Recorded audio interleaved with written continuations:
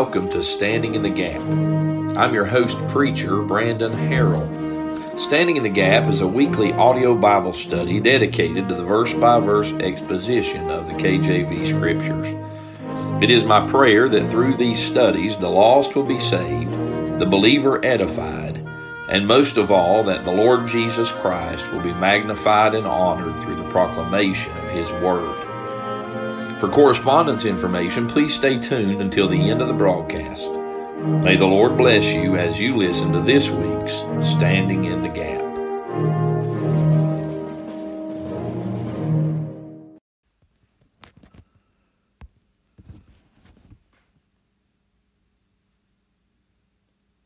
All right, this is Preacher Brandon. We're studying Matthew's Gospel, specifically chapter 4, and the temptation of our Lord in the wilderness. Let's read verses 1 through 11. Then was Jesus led up of the Spirit into the wilderness to be tempted of the devil. When he had fasted 40 days and 40 nights, he was afterward and hungered. And when the tempter came to him, he said, If thou be the Son of God, command that these stones be made bread. But he answered and said, It is written, Man shall not live by bread alone, but by every word that proceedeth out of the mouth of God. Then the devil taketh him up into the holy city, and setteth him on a pinnacle of the temple, and saith unto him, If thou be the Son of God, cast thyself down. For it is written, He shall give His angels charge concerning thee, and in their hands they shall bear thee up, lest at any time thou dash thy foot against a stone. And Jesus said unto him, It is written again, Thou shalt not tempt the Lord thy God. Again the devil taketh him up into an exceeding high mountain, and showeth him all the kingdoms of the world and the glory of them, and saith unto him, All these things will I give thee, if thou wilt fall down and worship me.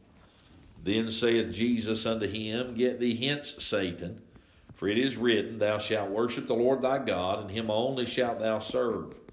Then the devil leaveth him, and behold, angels came and ministered unto him. As we consider two essential principles of temptation, we've discovered first the areas in which temptation occurs.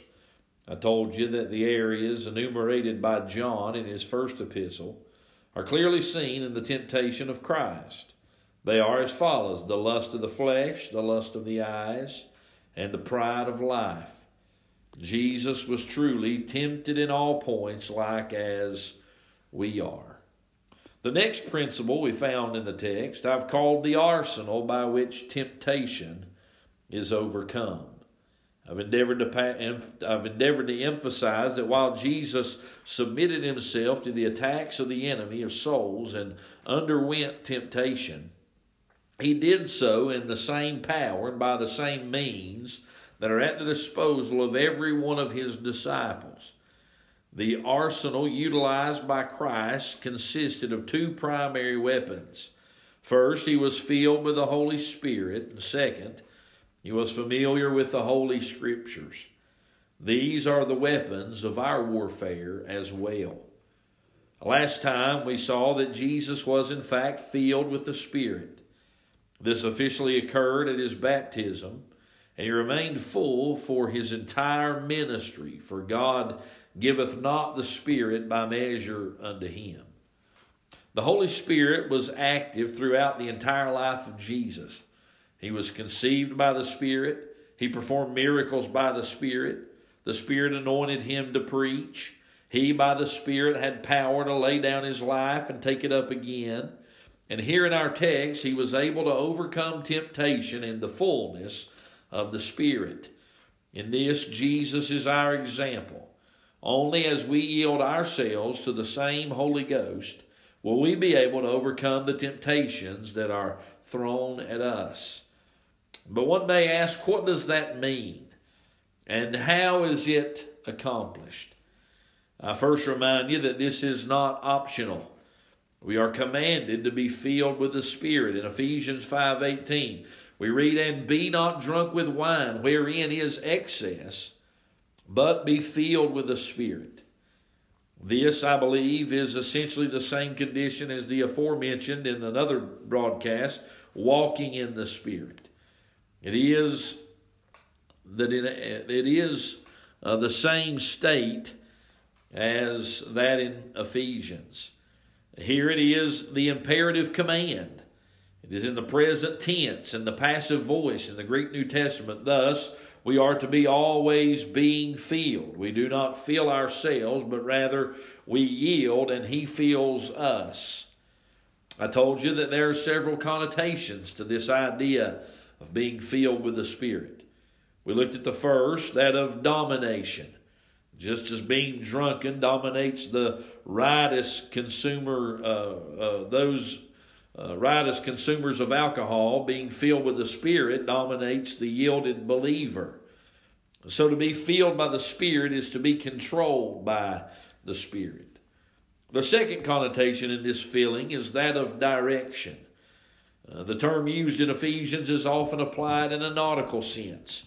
It refers to the hoisting up of the sails of a ship in order to be carried by the wind to its destination.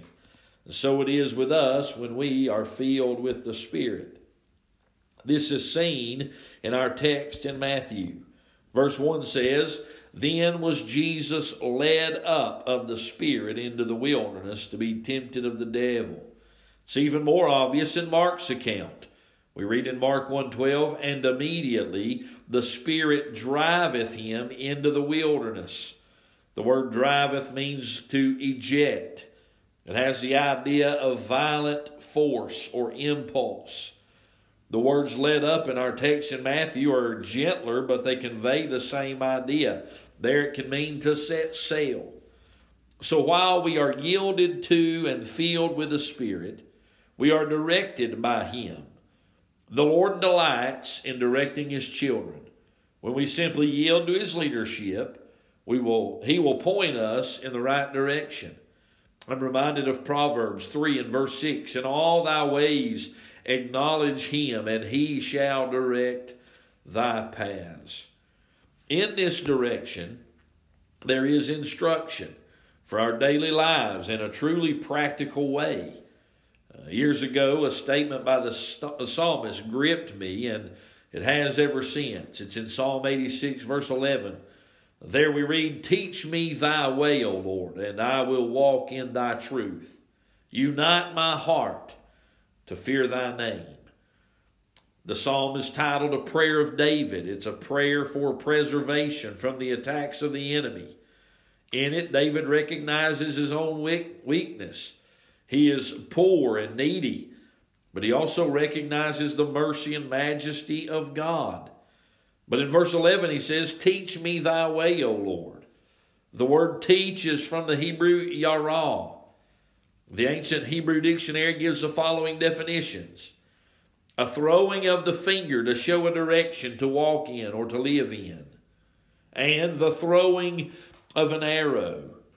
This is what it means to be filled. It is to be pointed in the proper direction and catapulted forth as an arrow from a bow by the power of another. He went on to ask that God would unite my heart to fear thy name. He desired to be one-hearted, or we might say single-minded. A Spirit-filled man is one who is single-minded. He is stable and steadfast, walking in the power of God. He's not as the man James speaks of when he says, a double-minded man is unstable in all his ways.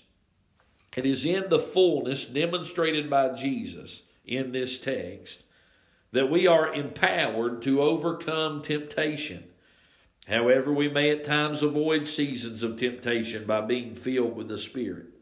Our Lord instructed us to pray thus in Matthew 6:13, "Lead us not into temptation, but deliver us from evil." How much better is it to avoid temptation altogether?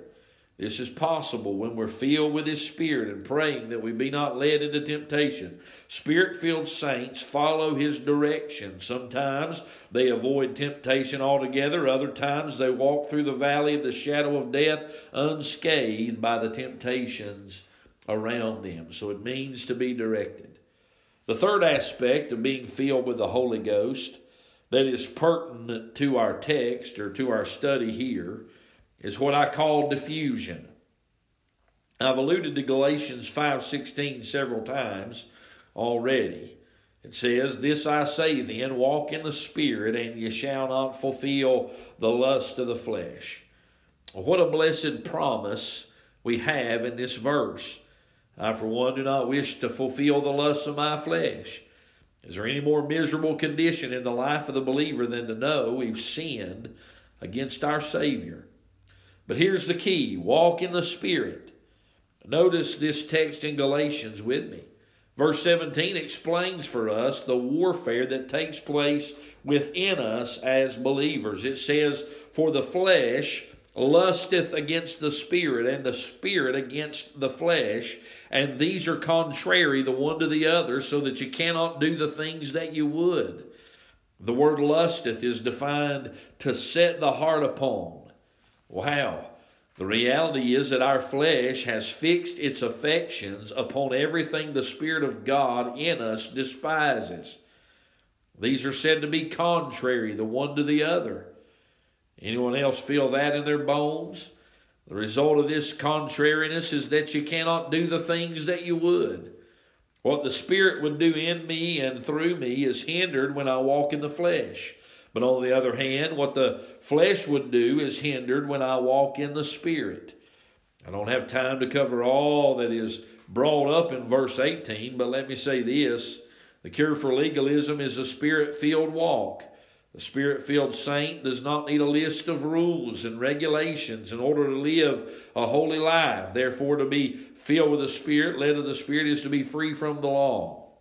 Where the Spirit of the Lord is, there is liberty. Oh, wish I had time to run that rabbit. Now, verses 19 to 21 catalog for us the natural products of the flesh. Paul writes, "Now the works of the flesh are manifest, which are adultery, fornication, uncleanness, lasciviousness, idolatry, witchcraft, hatred, variance, emulations, wrath, strife, seditions, heresies, envyings, murders, drunkenness, revelings, and such like." He then makes a statement that the religious world today just doesn't seem to be able to stomach.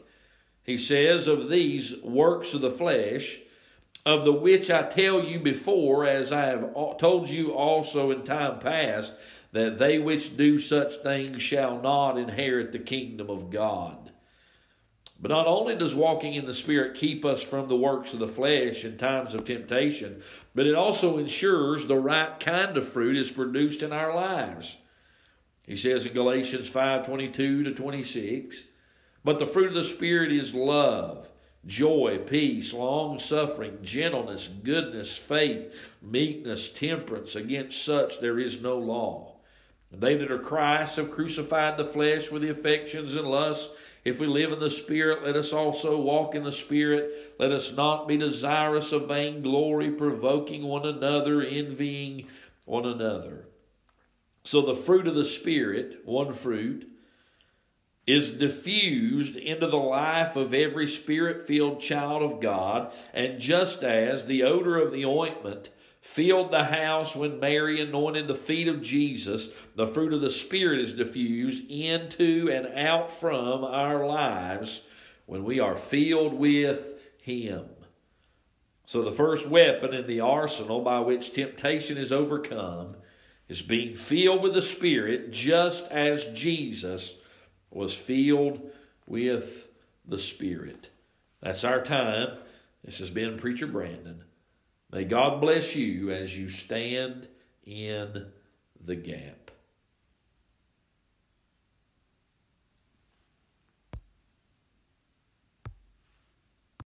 Thank you for listening to Standing in the Gap. It is my desire that today's episode has been a blessing to you. If you'd like to contact me, my email is bcharrell83@protonmail.com. That's bcharrell83@protonmail.com. You can also reach me by phone at 828-777-4923. Tune in next time for Standing in the Gap.